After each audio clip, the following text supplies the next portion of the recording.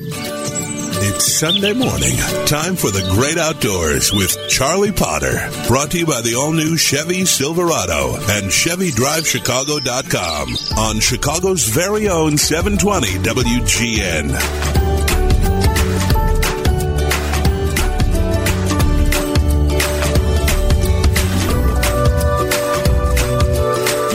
Good morning. Welcome to the Great Outdoors Show. Charlie Potter, your host here on WGN Radio. Thanks so much for being with me as we roll into one of the most beautiful, beautiful months, October. Roll through it, rather. So I'm going to start off a little bit where I left off last week. Won't spend a lot of time on it because we'll have more opportunity in the coming months. And then I'm going to talk about one of the favorite things, which to do with your kids, or if you have grandkids, it's to do with watching the leaves fall. And then we have a new visitor to the state of Illinois, which has arrived from Texas. And there's a new report out on hunter numbers, which is truly interesting. But let me start off with, once again, taking you north of the border to that wonderful place called Manitoba. And last week I discussed how there was a move underway to potentially limit non-resident hunters coming to Manitoba. Dennis Anderson of the Minneapolis Star-Tribune and arguably the best outdoor writer still standing, wrote a great piece this week about why would Manitoba do this to its wonderful neighbors to the south, particularly to Minnesotans, who comprise more of the non-resident hunting population in Manitoba than any other state. So I'm not going to go into great detail again, but I am going to cover a couple things that have come up. It appears that the Outfitting Association in Manitoba, all 60 of them, have banded together, and they are the driving force to stop Americans from coming to Manitoba to hunt waterfowl unless you use a guide. They happen to only represent about somewhere around 30% of the hunters that actually come to the province to hunt. So a group representing maybe 30% of the hunters is now dictating to the government what should happen for the other 70%.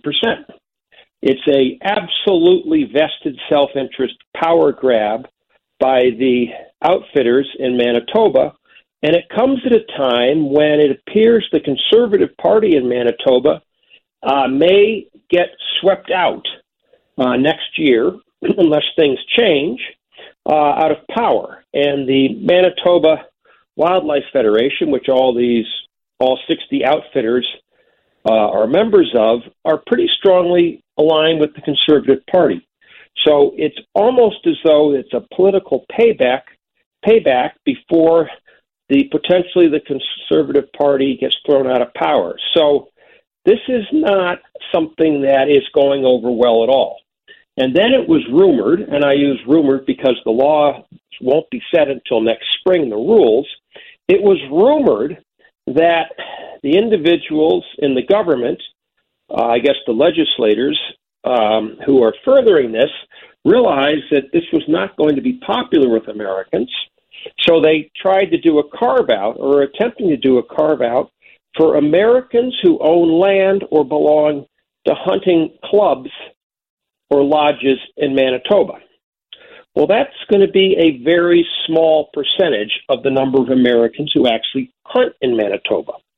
So that is going to be really unpopular if there's a carve-out for an influential handful of a handful of landowners in Manitoba who happen to be Americans, leaving everyone else to go into a draw while that handful of landowners would not have to. And ironically, most of those landowners hunt on Crown, which is the same as our public lands.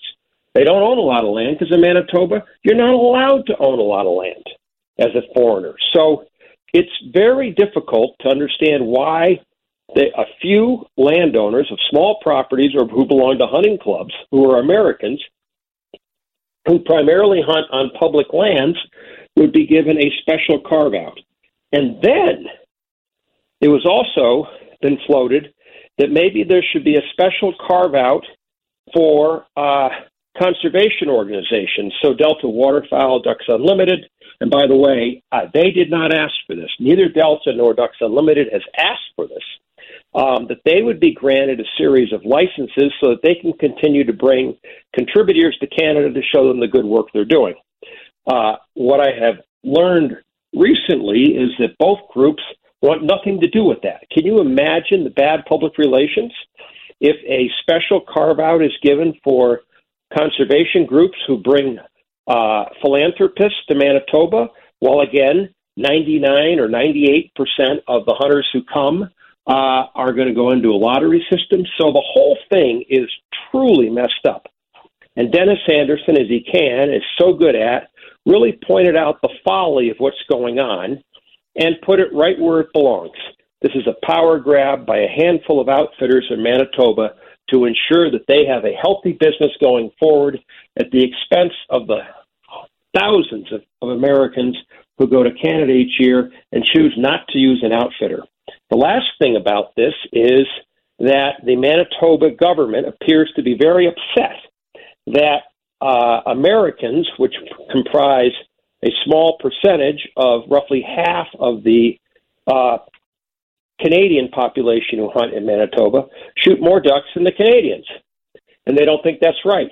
Well, it's the outfitters who are professional hunters who tie up the best field, scout every day, live there all the time, and then take out parties of hunters who have great success, who are, as a result, shooting most of the ducks in Manitoba. It's not American freelancers, it's people who are hunting with the outfitters. So not only are the outfitters tying up the land, the outfitters' clients are shooting more ducks than the Canadians. The whole thing doesn't make any sense. It's going to, I believe and fervently hope that cooler heads prevail before this law would be passed next spring, and that there's a lot of research done, a lot of dialogue, and that this really ill-conceived notion that it's non-resident Americans who are destroying the hunting in Manitoba is put to rest. Speaking of put to rest, I'm going to talk about something that happens each fall, and it's not exactly a great segue, but put to rest each fall are the falling of leaves from the trees. You're going to say, Charlie, what are you talking about? Each fall, there is a magical moment when the leaves basically just drop. And each fall, I look for that magical moment, and I try to find myself in a quiet place under a tree when the leaves, for no apparent reason, just start to fall. And I've told this before on the air, but it's one of my favorite stories. Many, many years ago with my young daughter, I was sitting under a sycamore tree in our yard. It was a beautiful fall day. There was absolutely no wind. We were just sitting there as I did with my kids at times, just sitting, talking. And she was about 5. She won't remember this. That's certainly not what I said. And all of a sudden, the leaves started to fall off the sycamore tree. The sycamore trees have very, very large leaves. There wasn't a breath of wind. There had been no rain. And yet, in a period of about an hour, the tree literally lost almost all of its leaves. And from that moment on, I have tried each fall to find a tree where that's going to happen, because it's just something to watch. The helicopter down, you wonder why. But the reason I find it so fascinating is it's an experience that's truly natural. And if you can get the right tree on the right day, it's one of those times when you remove yourself, as I like to do, from all the worries of the world, and you just sit under this tree and you watch them fall. And I can tell you, thoughts enter your mind about how and why and the age of the tree and all kinds of things. And if you can do it with a young child, well, that's extra special. In fact, I advise only doing it with a young child, because their wonderment of what's happening is so special. So this fall, whether it's an oak or a maple or preferably a sycamore because of the size of the leaves, or an elm, wherever you're listening, find a tree you think is extra special, and if the right day comes, just spend a moment or two, an hour or so, whatever, watching the leaves fall, float down. it's in many ways it's very therapeutic and, dare I say, somewhat spiritual. Thank you for listening. I'll be back in just a moment, and when I do, I'm going to talk about this four-legged animal that's walked its way to Illinois.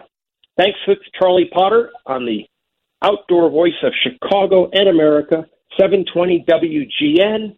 And now a message from our longtime sponsors, the Northwest Indiana and Chicagoland Chevrolet dealers.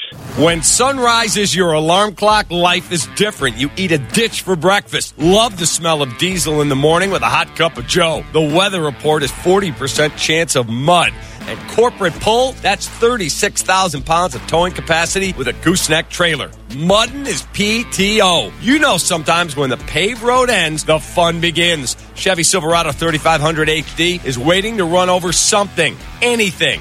No road, no problem, because the best way out is always through. A trouble rides a swift horse, and you don't want trouble pulling a backhoe loader.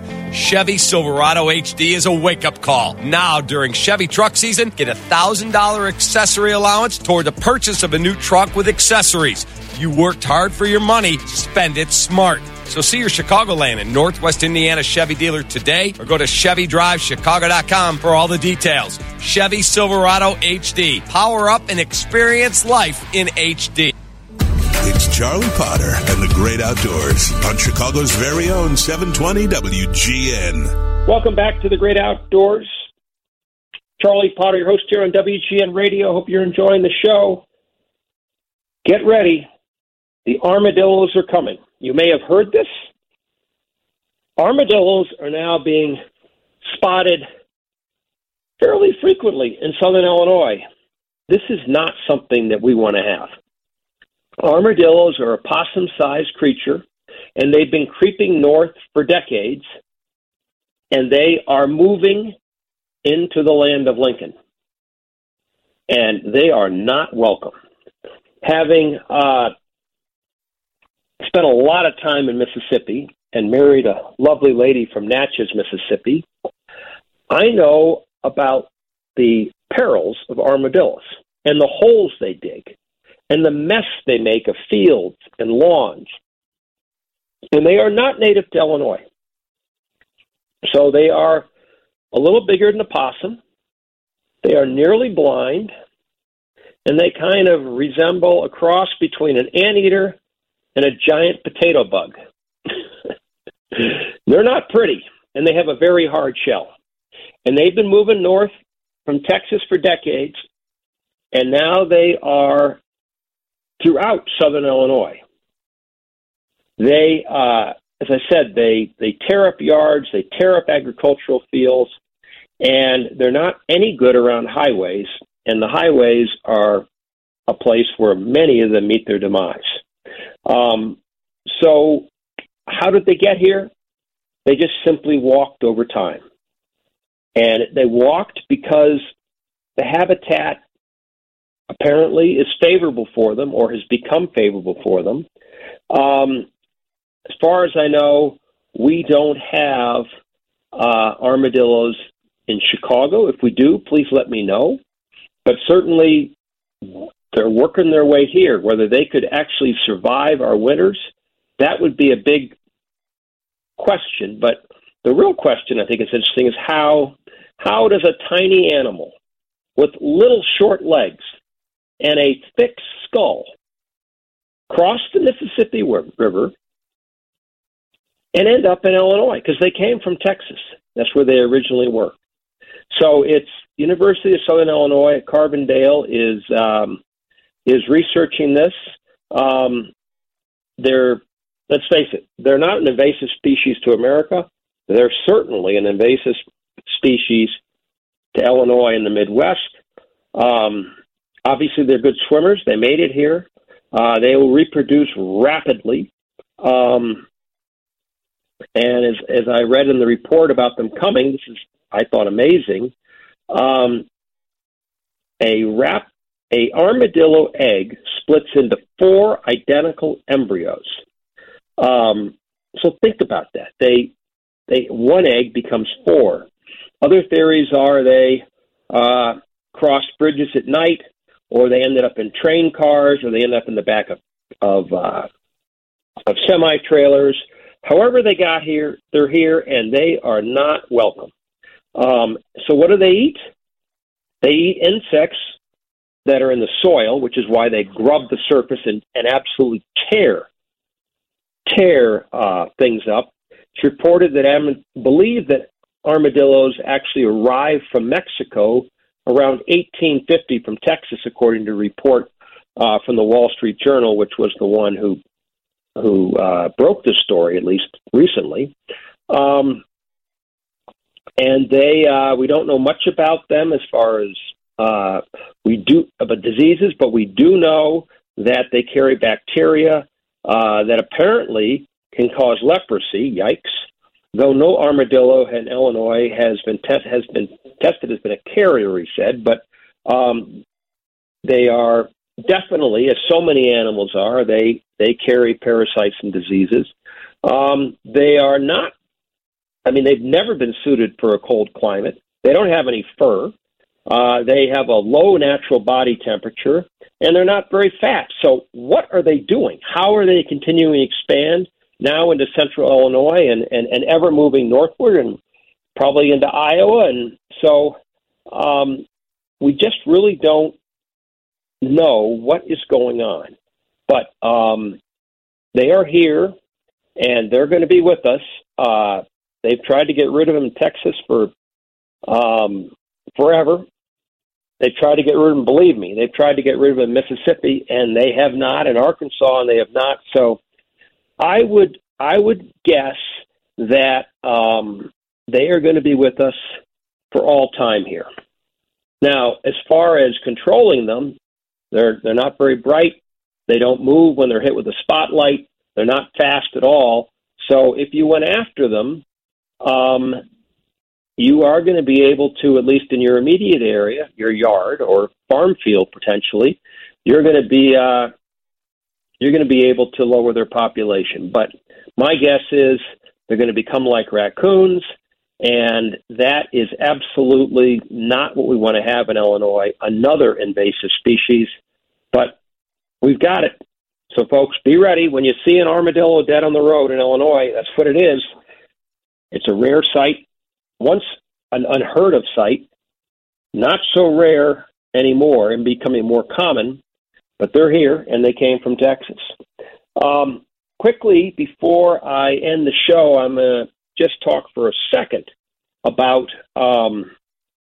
this incredible report that's come out, which is talking about hunter numbers in the post-COVID year and what it means. It's the special report on hunting and the shooting sports put out by the National Association of Fish and Wildlife Agencies.